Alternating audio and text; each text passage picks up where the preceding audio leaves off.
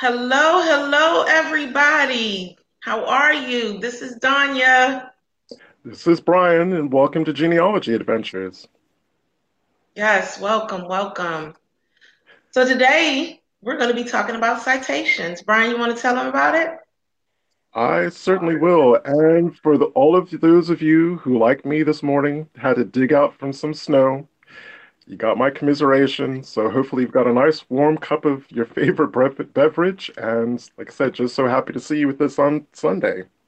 So as Donia said, we're talking about citations, we're talking about sources and why they're so important. So basically, source citations are a way of recording where you found each piece of information that you've placed on an ancestors page on whatever online platform you prefer to use to build your family tree.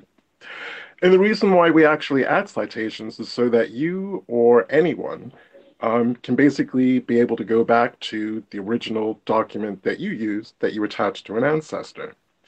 And one thing that Donnie and I really, really want you to take away from today is the most important thing when it comes to citations is to just do them. In the beginning, it doesn't even matter if you get the format 100% correct. Really, the takeaway from this one is getting into the habit of documenting each piece of information that you're adding to an ancestor's page. So that could be their name, year or date of birth, date of death, when they got married, who they got married to, and all of their children. Any individual in your family tree should have records, or we try our best to make sure that we have records that we can attach to verify each one of those kind of key pieces of information. So with saying that, what are some of the things that a good source citation will tell you? Citations basically answer five questions: who, what, why, where, and when. We should always strive, especially in terms of genealogy best practice, to be able to answer any one of those questions. So when I'm saying who is this, what ancestor is the record that you're attaching referring to? The what is the specific kind of documentation, so whether it's a baptism record, a death record, a birth record, a deed, a will, whatever the actual original document is answering the what. The when answers when the event took place and when was that source, that document actually created. Also, in terms of where is the source physically located? So if it's online, did you find it on Ancestry? If it was a family history center, what family history center? And also, where is the repository located? And as a repository, we're talking about things like it could be Family Search, Ancestry, the Library of Virginia Online, North Carolina State Archives, Virginia State Archives. Those are also part of the where. Also, you should always strive to put where you found the record and when you found the record. It's called access, an access date. So basically, that lets other researchers know that as of X date, a birth record existed and you found that birth record in a specific place. And in terms of answering the question why, the why is why we feel those records are important. Why we feel as though the records that we're using kind of either proves something about an ancestor or proves a hypothesis about an ancestor. Um, Want to jump in on that one, Dania? Anything you wanted to add? No, you actually have it right on point. I mean, Um, you got it right down pat as to whatever so, that we need. so the last bit of that, in terms of citing sources achieves a couple of things.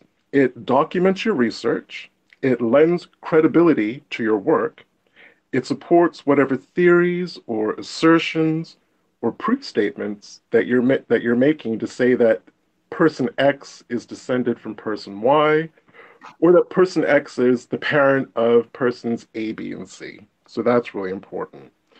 And it also shows the reliability of your sources because some sources are better than others, and we're going to be getting into a lot of that later on in the show. while I'm talking about really good records to use, Donnie, you and I have chatted about this a lot of times, about certain records on Ancestry that we avoid like the plague. Because Yes. basically they're user generated. These are Yes. records that are generated by other Ancestry members, and you'll probably, if any of you are Ancestry members, you're going to recognize the names of these kind of records.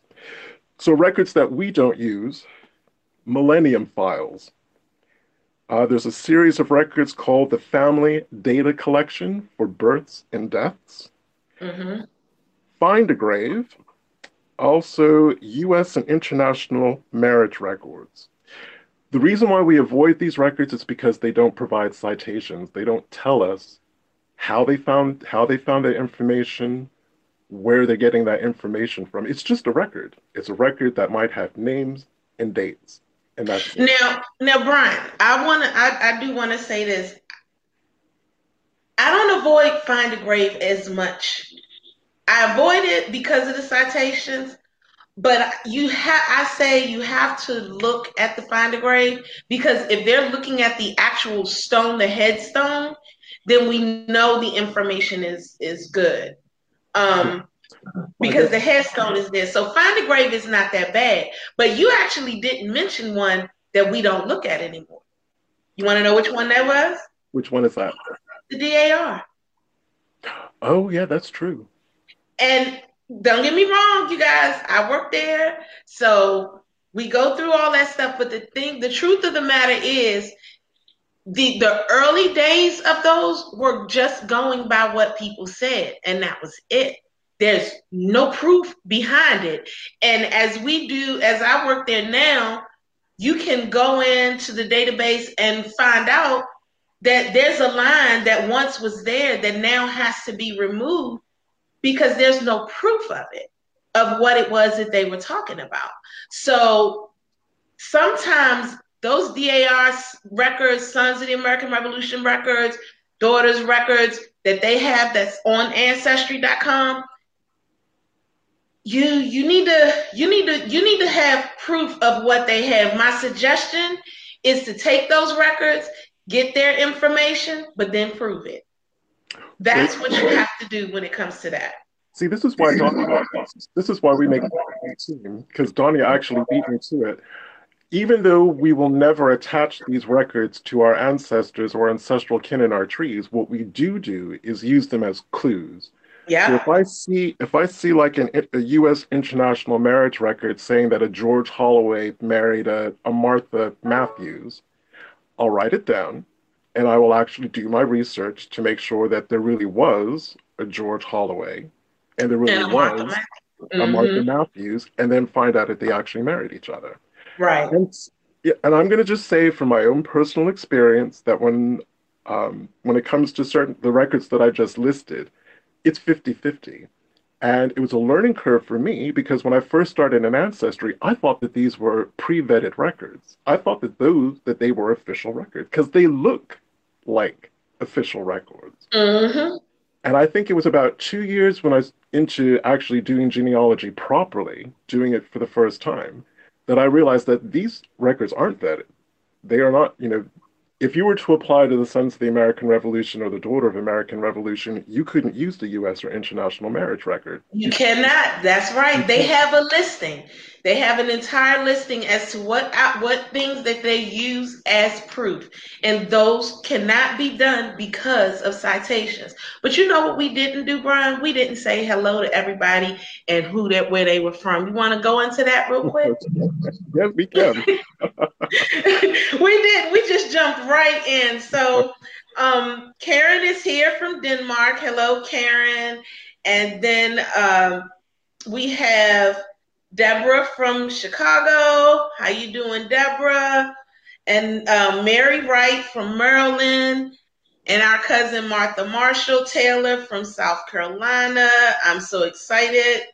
Sharon Noble, she's from ATL. Hey, how you doing? And then also Martha agreed as far as the DAR, what I was saying about the DAR and those different and the colonial dames. Yeah, that's another one. You have to be mindful of which ones that that are good that you're looking at, and you're gonna have to prove everything. Most of those types of records, it's like it's written or oral history. That's what it is. It's actually written oral history. So when you sit down with your grandmother and you listen to what she has to say, and in most instances you take it as gospel because I mean it's grandma.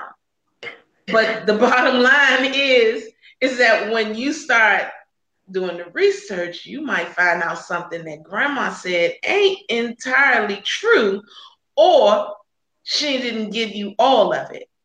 That's the same thing you have to do with those types of citations with those particular records. You have to prove them. You have to prove them right or wrong because otherwise they're just oral history written down. Absolutely. And there's also one set of records that I forgot to mention, and I can't remember the proper name for it, but it's the Netherlands Genealogical Index records that actually look a lot like the family data collection. They look very, very similar. But forgive me, I can't remember the proper name for it, but it usually comes up in Ancestry as NL Family History. Again, good for a clue, but I would never actually add them to anyone in my tree. And actually, part of the process of what I've been doing over the last year is going back to the oldest parts of my tree, the very first branches that I started building, and stripping all of those records out of it. Because, like I said in the beginning, I thought that they were all that that they were genealogical standards of proof, and they're not. Hey Brian, Hmm. um, I'm gonna ask the group to let me know if they can see us because as of right now, we've disappeared on my screen, both Oh, of us, and I don't oh, know why. So oh, can you guys? I see you. I don't see I mean, me. and neither one of us are up here for me. So can you guys tell me whether or not Oh if no, we? I'm looking at you on my phone. You're definitely there. I'm not. So I'm there. I'm gonna come back. Okay, I'm because I'm not there.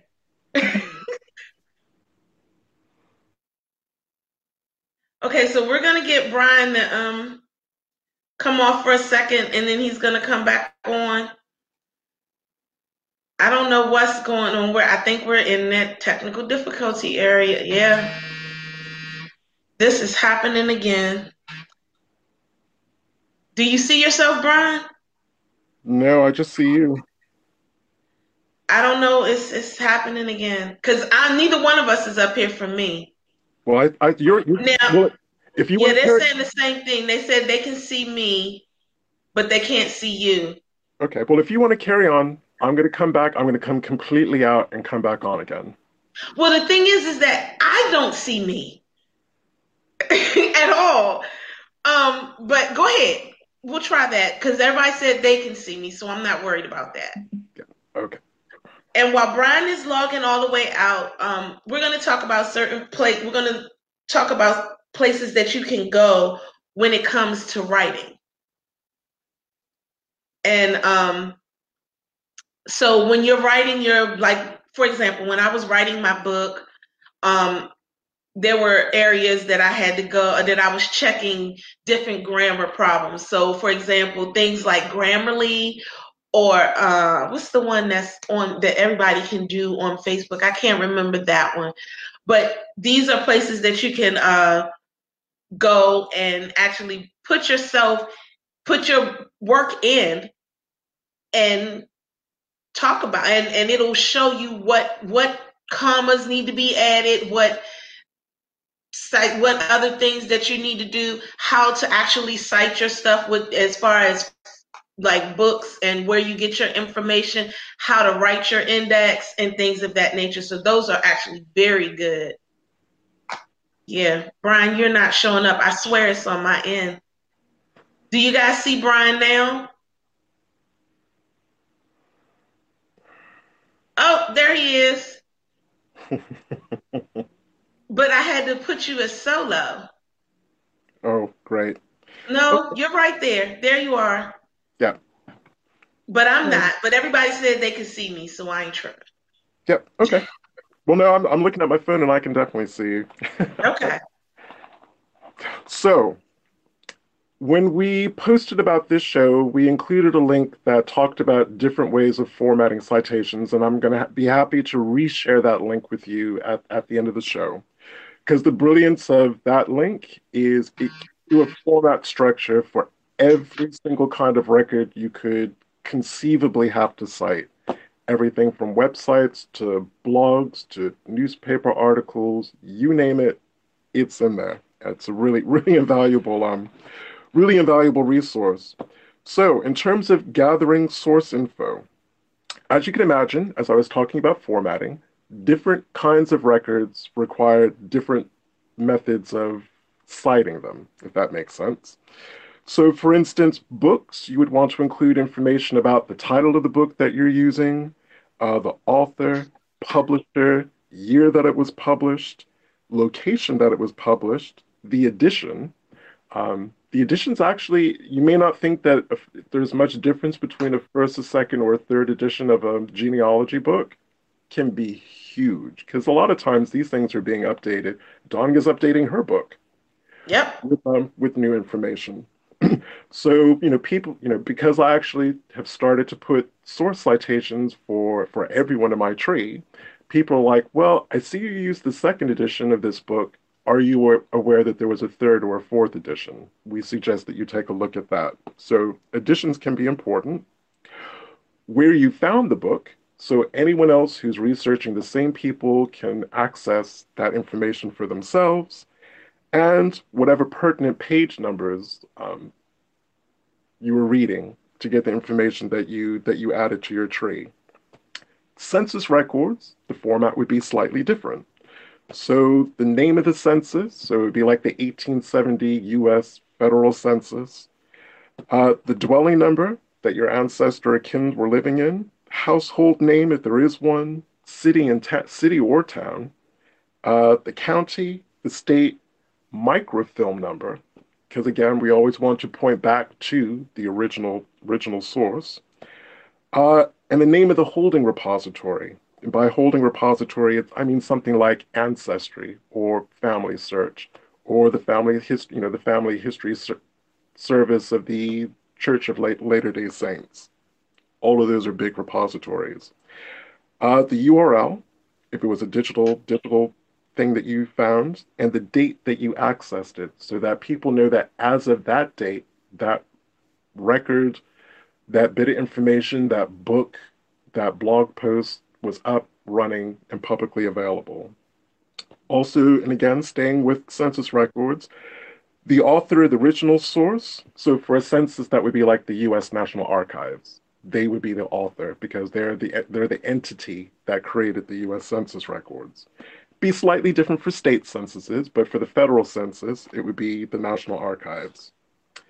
So it's always important to distinguish between three things: the original record, self-explanatory, the index of the record, and again, I'm doing a lot of Virginia research at the moment, so a lot of times I'll find an original marriage certificate, and then I'll find the indexed records. And basically, all that means is that, the state of Virginia has made a complete index of all the marriage records that it has. Doesn't have as much information as the original. It'll have the name of the bride and the groom, and that's it. Whereas the original Right. record might actually have the name of their parents, Right. for instance. Yeah, that's the death of us for South Carolina. In North Carolina is even better because their marriage records, they had to pay a bond, and it actually has the name of the person who paid the bond, which, let's face it, it's a marriage. It's going to be a relation of either the bride or the groom in some way, shape, or form. Um, Right. and again, that kind of information is on the original. It's not on the index. So it's always really important to distinguish between an original, an index, or an abstract of the record. And an abstract is even a more condensed form than the index. And again, part and parcel of why we use citations, as much as telling other people how we found information and where we found it, it actually helps us organize our information. Yes. And following on from our last show, when I can't remember who it was, but someone asked a really good question about how we organize our research materials. Do you remember that Right. question? Yeah, I remember that. That kind of comes into play with what we're talking about today. So for instance, if most of your source material is digital, you will want to think of a way that you can give a unique reference number or unique qualifier to each one of your records. And then maybe in an Excel spreadsheet, actually enter all of that information in. So you have to think about how your mind works, how you process information, and what's going to work quickly for you to be able to get a hold of that information.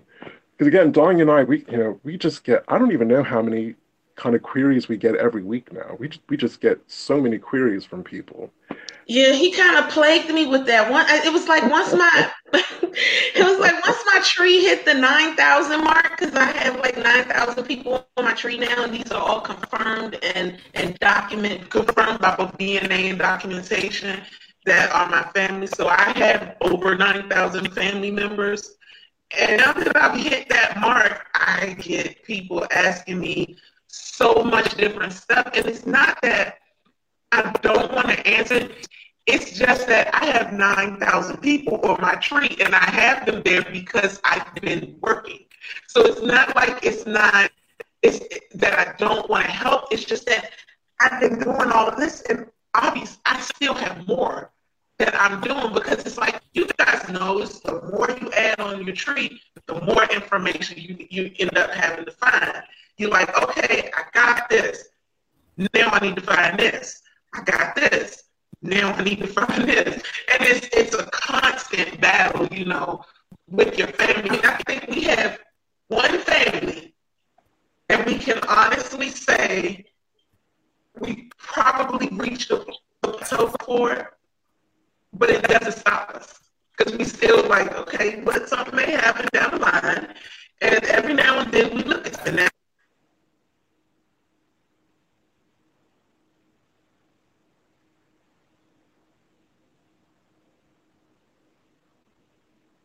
with Hamad and Loretta, they pretty much have it down pat. It's not much that you can tell them about it. Just like it's not much you can tell Brian and I about the Petersons. And I want to say the Geldells, but that's a whole nother monster. So never mind. But yeah, those you gotta know how to organize those different things. Karen says she can't hear me. Can you hear me, Brian? You're you're starting to get a little bit choppy. And you just got choppy. Okay, they said my voice is going in and out. Uh, Okay, hopefully I'm coming through loud and clear. I just wanted to say one of the reasons why I organize my information this way is just in case someone's like, can you tell me where you found the marriage record of person A and person B? I can just go okay, into my, wait a minute. Brian, you're breaking up too. They just said you're breaking up too. Give me 1 second, guys. I'm going to try something. And just hold on, Brian. Don't do anything.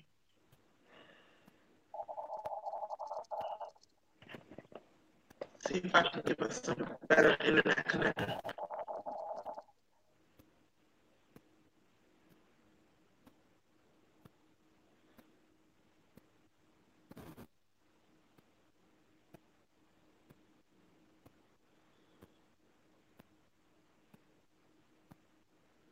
Sorry about this, guys. I don't know why every now and then it just sucks.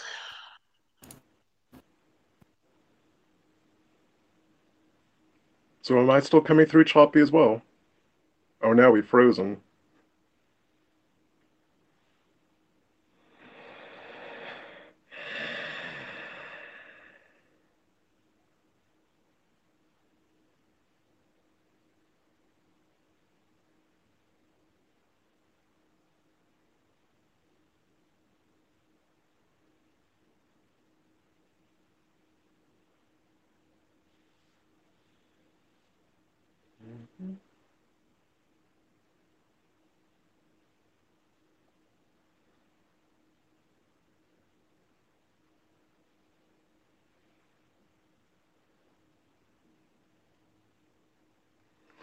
Okay, I'm gonna try this from my end, and I'm actually listening. Oh, okay. Apparently, I'm sounding fine, so I'm gonna. We really apologize about this guy. For whatever reason, our service provider, BeLive, is having some technical glitches lately. So I'm gonna carry on. So one of the reasons why I spend so much time actually organizing my source information is, as I said, um, I have 100 over 120,000 people in my tree. So you can imagine just the sheer volume of records that I actually have. And again, I made the decision to do things digitally because I was going to say, some people like to be old school, and I totally get it, where, you will save paper copies of all the important documents that you've gathered during your research. And I would suggest doing the same thing. Each piece of paper should have its own little short reference code that makes complete sense to you. But somewhere you should have an index file, or you can create a computer file where you list all of those reference numbers and what document and what ancestor they actually go to. But as I said, everyone works differently. I know that the frustrating thing when you're a newbie or relatively new genealogist is kind of working out what's going to work best for you. Um, but as I said, when you're working with a much smaller tree with 100 or a couple of hundred people, you're obviously going to remember a lot more about individual records. But as your tree gets a lot larger, you're going to want to find ways to be able to get your hands on those really, really quickly. As I said, I get asked all the time um, where I found records.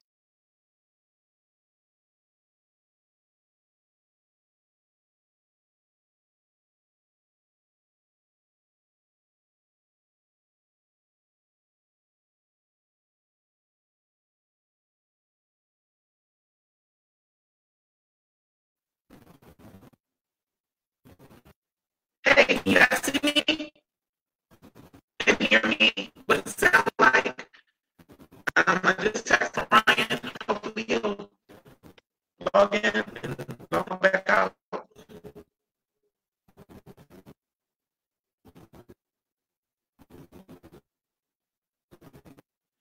Yeah, Ryan is not up here. He has to come back in. Everything is kind of frozen for some reason. Am I frozen? So my thing is still choppy.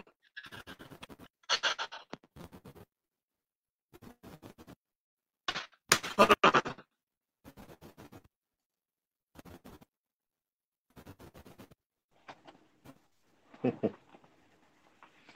Okay. It's still choppy. You talk, Ryan. They told me mine is choppy. Okay. So at this point, I know I've hit you with a lot of information. Well, Donnie and I both hit you with a lot of information. At this point, does anyone have any questions, or if you want to talk about also if people would like to suggest ways that they've gone about kind of organizing their research? So as I said, every genealogist will work in similar fashions, but a lot of us are quite different, and it's all about empowering you guys to try to go out there and do this. Because I'll say one, I say that to say something. One of the things that really, really frustrates me as a researcher, while I never ever copy information from other people's trees, I will look at trees just to get clue, especially for brick wall ancestors, to get clues about what family they belong to. So I'll take a look at the names, I'll write them down, but the first thing that I do is I look to see what resources they've been using. And if all I see are other family trees, millennium records, US and international marriage records, that whole list of records that I told you that Genealogy Adventures never adds, um, it makes, again, it goes towards credibility. It really, really makes me question how much research that person has actually done. Are they just the kind of person who's online looking to just build their tree with a couple of clicks, just taking bits and pieces from other people's family trees without doing their due diligence? Um, so it's always suspect. And as I said, if I see a tree that's like that, that just has that lock, that just basically has no sources, no citation, I just immediately close it, um, and try to continue on with my research. Um, Can you hear me? I can Am I clear? a little bit choppy, but it's not as bad as what it was. Do you guys have any questions? Oh, Martha Taylor just made a good comment. She's saying, I love the endnotes in Our Ancestors, Our Stories, for Bailey, Bennett, Butler, Daly, and Shepard. Um, rem- Remind me if I'm misremembering this, because I think it was Dolores Williams on her Facebook page. Because this topic about sources and citations came up in that group. And she was saying that while Ancestry didn't necessarily create citations in the proper format, a lot of the big genealogy services will provide you with the citations that you need. I hope I'm not I'm so sorry that this is kind of choppy. I don't know why. Um, but if you can hear me, I can post it up. It says, Karen Burton said, find the ancestry.com records for marriage to get citations with the limited info. If I went to their headquarters, would I get all the info? Or just the same limited citation? I find it frustrating because I expect they have more info, but how best to get it? Good question. I don't know if that's something that it depends on who the originator of that record was or is actually. Because remember, Ancestry doesn't actually own these records. They're licensing the rights to be able to provide these records to the public. So Karen does bring up a really good point. It may take a little bit of due diligence and research to see who the original record holder was or the creator was, and be able to look at their website, for instance.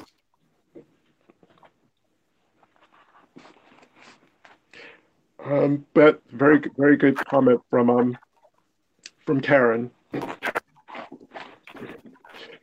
So again, a question that I have to the viewers is, I mean, how do they actually see citations helping their research? I would be interested in hearing from the audience about how they feel as though citations would help them in their research. How using citations would help their research. I like how the comment about the ancestors stories. That's actually family. And they if you guys can hear me, there was one of the first book groups that I knew about that was they were writing, and it's from what I had to write the book. And we actually talking to them. One of the things that I did not do in my book was an index. And I should have. So that's something that's going to be new in my book, an index. To start doing that, and I'm just but that is one of the things I'm going to be adding to mine because I think an index will allow you to learn more about the characters in my book. Just giving more information just about them. It really works. So, and Rebecca's supporting the point that one of the good things about using citations is being able to quickly and easily go back to the original records. And again, part of my working practice, and the good thing about at least the Genealogy Adventures tree being a public tree, is people can click on pretty much any one of my ancestors or ancestral kin. You will see lineage books, which may or may not, lineage books. all the usual vital records, enslaved people, it'll have deeds, wills, mentions, free people of color, it'll have their freedom registration file for Native American ancestors. It'll have their Dawes records and their Eastern Cherokee applications. I suppose I really kind of bend over backwards, especially for my enslaved ancestors who were mulattoes in identifying their white ancestors. Probably because I know that, well, one, that's for me. It makes it easier for me to go back to their records to be able to review and reflect and make sure I've got the right records for the right people. But as well for white DNA cousins who are going to be very surprised seeing that they're related to people of color. And I want to have every single record that I have. It's almost like a scientific proof. It's almost like being Einstein working out that E equals mc squared. Um, you have a scientific method where you have to document each step so that any other scientist anywhere around the world can basically pick up your research and replicate it and come out with exactly the same result. Perfect ancestor, that's the case in point, was Moses Williams.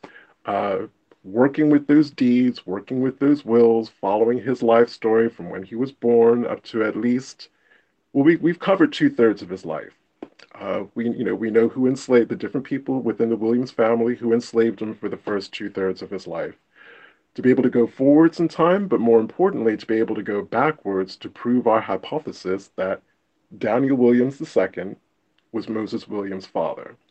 And part of that was using DNA, doing DNA triangulation. Those aren't necessarily the easiest files to digitize and make available, but we have done what we could do. But more importantly, to be able to prove that Moses Williams was actually born in Daniel Williams' household, that was the first person to enslave him, who happened to be his father, but that's where his life journey began. So it's not like he was born in some other Williams household or anywhere else. We could say definitively he was born in this household. And really, for him to have that particular line of Williams markers, there's only a handful of people that it could be. Here's the deed. Are you still there? Because I can't hear you. Yeah, I'm still here. I can hear me. I can hear me just fine.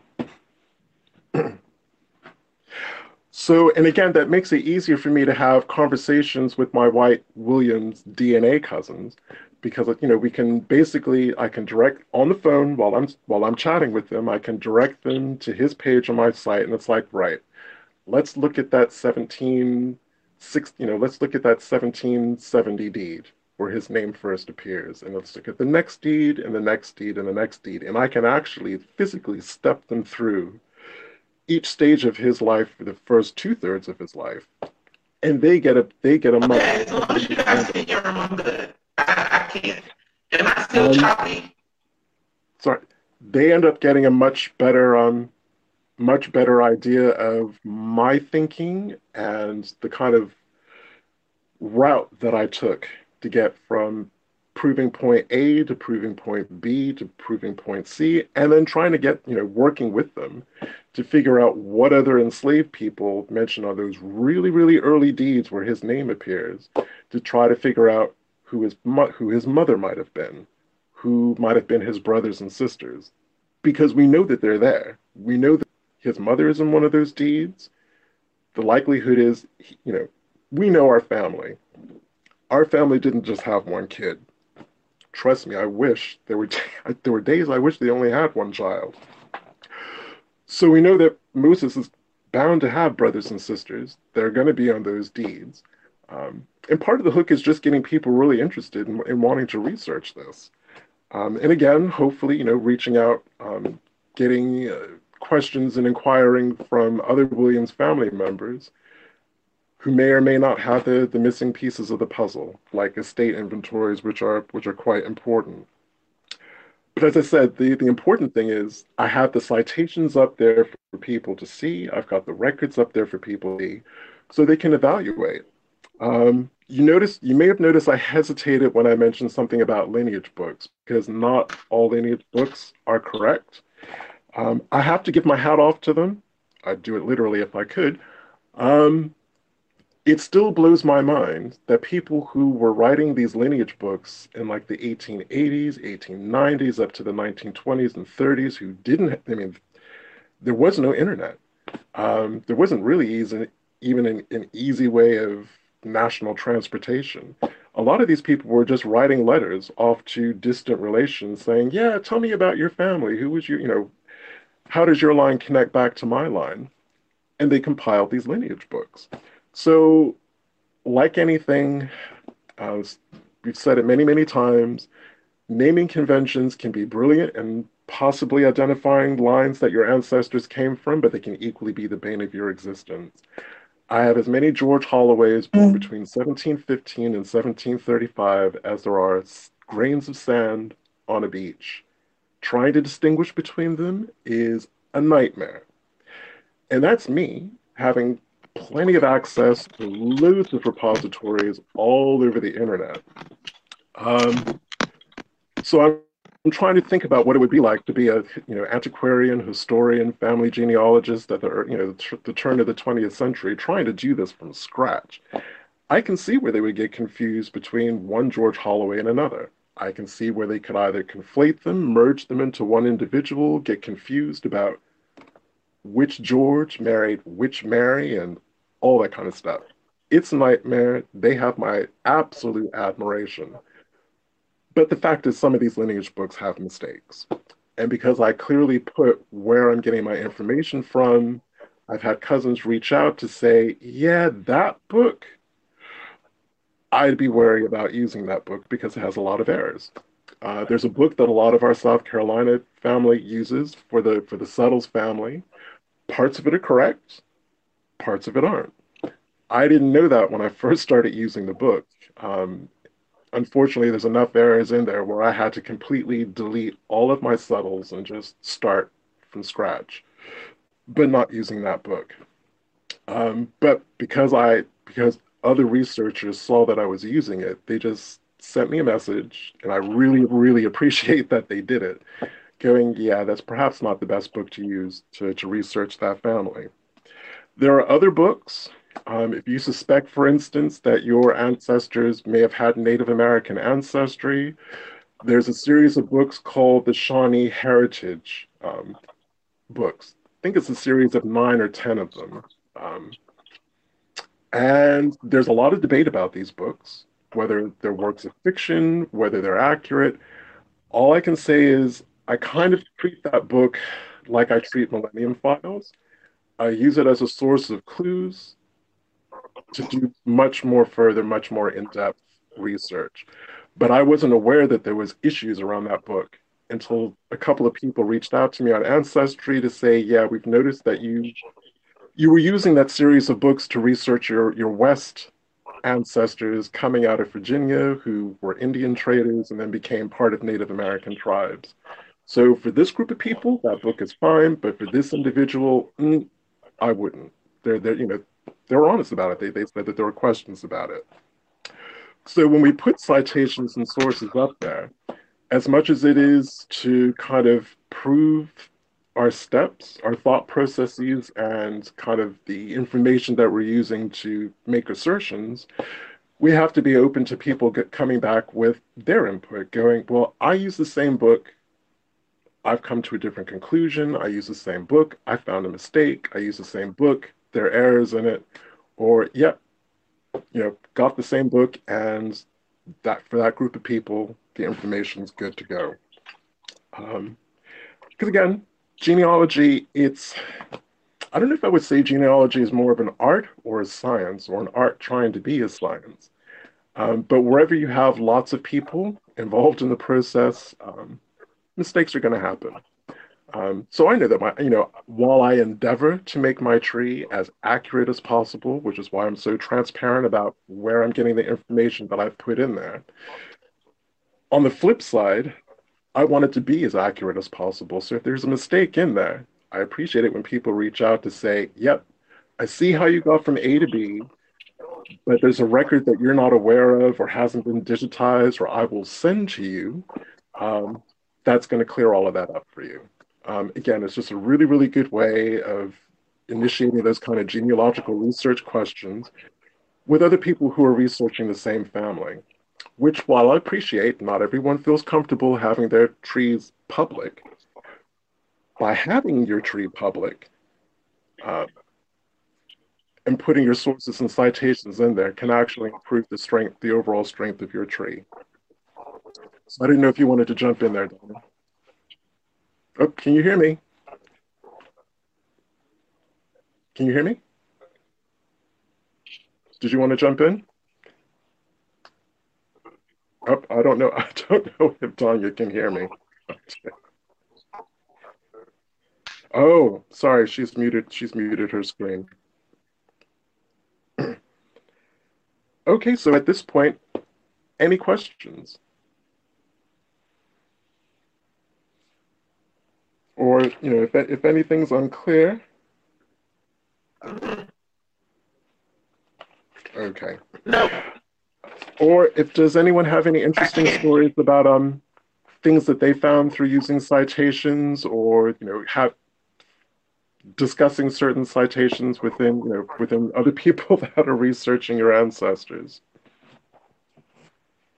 Sorry, I better put my tablet in a better position so I can see questions.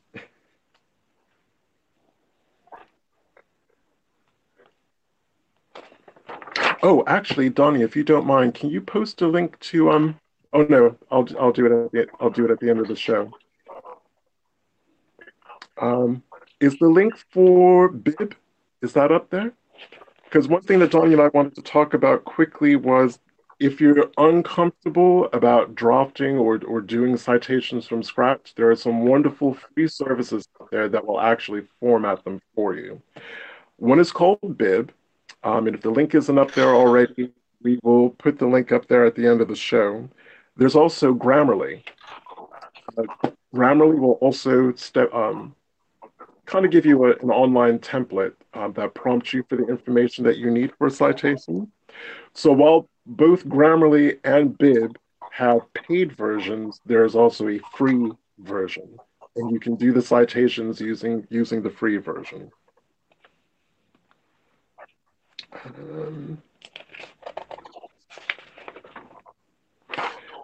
And really, I was going to leave the last couple of minutes in case anyone had any questions.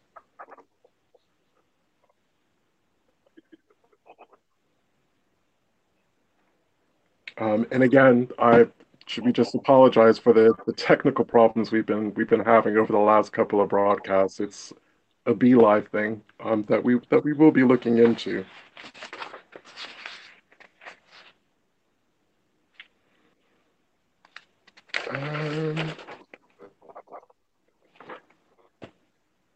Oh, okay, here we go, Karen. Oh, yes, thank you, Karen. Oh, thank God, you actually prompted me for the thing that Donia was going to actually discuss. Right, using other people's images. Big bone of contention, huge bone of contention online, for a very, very good reason. If someone posts an image, even if it's your 7 times great grandparents, and they are genuinely your 7 times great grandparents, if someone else has posted their photo, you don't own the copyright to that image, and you actually don't have permission to use it. It is always best practice to contact the person who has provided that image to ask if it's okay to put that image or those pictures on your common ancestors page on your tree. Not doing that can cause all manner of bad feelings. And when you actually add that image or that photo to your tree, always make sure that you cite the name of the person that gave you the permission to use it. It's just common courtesy. I know that there have been times that Dong has been upset that people have gone into her tree and downloaded images of her ancestors. As a matter of fact, I think there was a case last year or the year before where someone actually downloaded a photograph of one of Donya's ancestors, put it on their tree, but put it with the wrong person. So again, something like that's going to cause all kinds of upset. I was feeling some kind of way because I was actually mocking up deeds, sales deeds that mentioned Moses Williams. And that took a lot of time. That took a lot of time and it took a lot of effort because there were a lot of deeds to go through. And while I was happy to make those public so people could see them, people were downloading them and they weren't crediting genealogy adventures at all. Um, for the hours and hours and hours of work that actually went into creating those. So yeah, I was feeling some kind of way about that. And it's one of the reasons why we ended up making the William Moses tree private. Because I was just getting angrier and angrier. People were passing off our work as their work, all that kind of stuff. Never do that, by the way. If you find out something from someone else's tree, never pass off someone else's research as your own research. It's just, again, courtesy to credit someone else's hard work that we're all kind of reaping the benefits from. But Karen, um, oh, okay. Yes, well, I'm glad that pointer I'm glad that pointer could help Karen. Karen was just saying that she hadn't really thought about citing it that way. But again, it's think about it as building a research community. Even if it's someone that you're just going to contact once for permission, or using information that they've published, you may only ever contact them one time, but they will always think they will have kind thoughts of you. Because again, I guess it happens really, really rarely when someone actually does reach out to say, "Can I use this image? I add this image to my tree," or "Oh my God, your research is amazing. Would you mind if I use it?" Um, and I guess it's the golden rule that I try to practice. I try to treat people the way that I would want to be treated, so I make sure that I try to credit people as much as I possibly humanly can, the way that I would hope that either myself or Danya, part of our research team, or anyone associated with Genealogy Adventures would be credited for their work. Um, Grace has a good point. They may not know who posted the photo. Oh, I wish your voice was your microphone was working because I'd love to get your input on that one, Danya. About someone if you see an image and you're not sure who has the rights to that image. Um, I would say off the top of my head, I would cite where I found that image because it has to come. You had to have found it somewhere. So if it was a blog, I would cite the blog. I also shoot them an email if they have one because I appreciate that not all blogs do. I would make every kind of an attempt to contact them to get permission, and I would actually save it. I would have a little special email folder called permissions, and I would shove all of those permission request emails into that one folder so that if someone does get back to me down the line, going, "Oi, why do you have a photo of my three times great grandmother, on your blog, website, or on your tree?" I could say, "I'm really, really sorry. Try to get in touch with you." I would copy the email, and if they're contacting me through Ancestry, I'd shoot it back to them on basically the Ancestry messenger, going, "I'm really, really sorry. Made every reasonable attempt to contact you to get permission. If you want me to take it down, I'll take it down." Um, kind of a thing. Yes, she did. Tanya asked for permission for every single photograph she had in her book. And not only did she ask for permission, she has her permission form that everyone had, it's a proper form. Once you sign it, they agreed that Tanya could use their images. So again, that's another good practice. So yes, Karen Bertram, thank you, thank you, thank you so much for reminding me and prompting me about images. Because I honestly think that is probably one of the biggest bugbears and the number one complaint that I see across all of the Facebook kind of family history, family research, genealogy groups going, I am so sick and tired of people just taking my records and taking images of the ancestors without asking permission. And I suspect that that's also, I'm not going to say the number one reason, but probably a big reason why a lot of people make their trees private. They just get tired of people just downloading stuff, not crediting them, or the example that I gave for Danya, downloading an ancestor's photograph and then attaching them to completely the wrong person on their tree.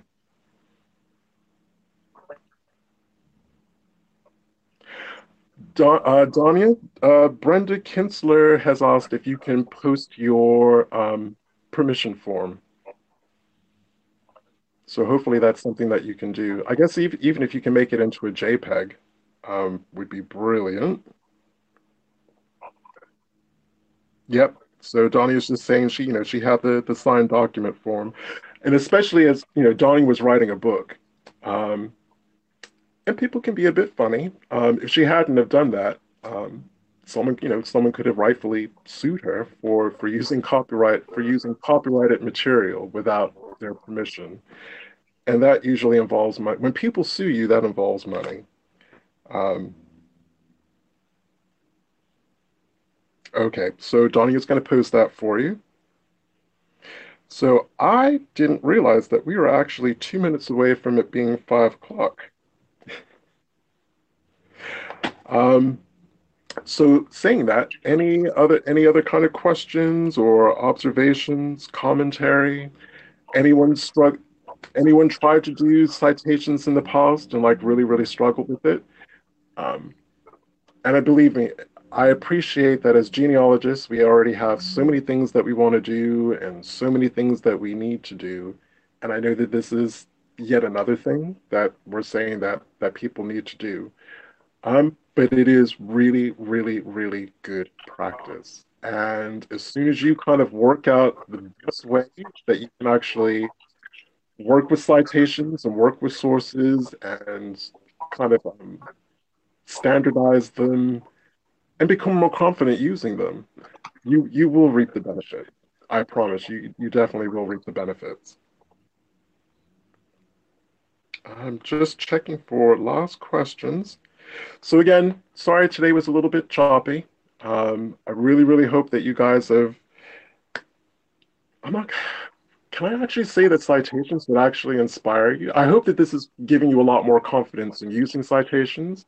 I hope that a lot of you are going to, if you're not using citations already, will start to go back through your tree to add those citations. Um, and again, it just gets us. I guess one of the kind of offhand benefits of working with citations and records like this is it made me aware of just the sheer volume of records, different kinds of records that there are out there,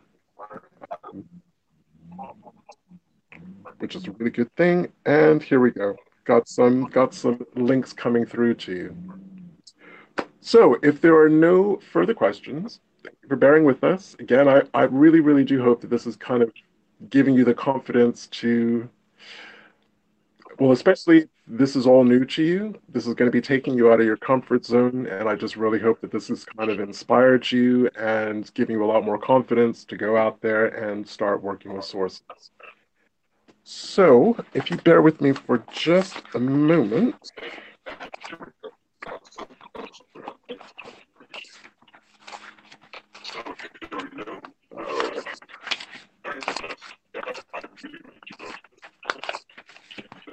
Sorry, I actually had this to hand.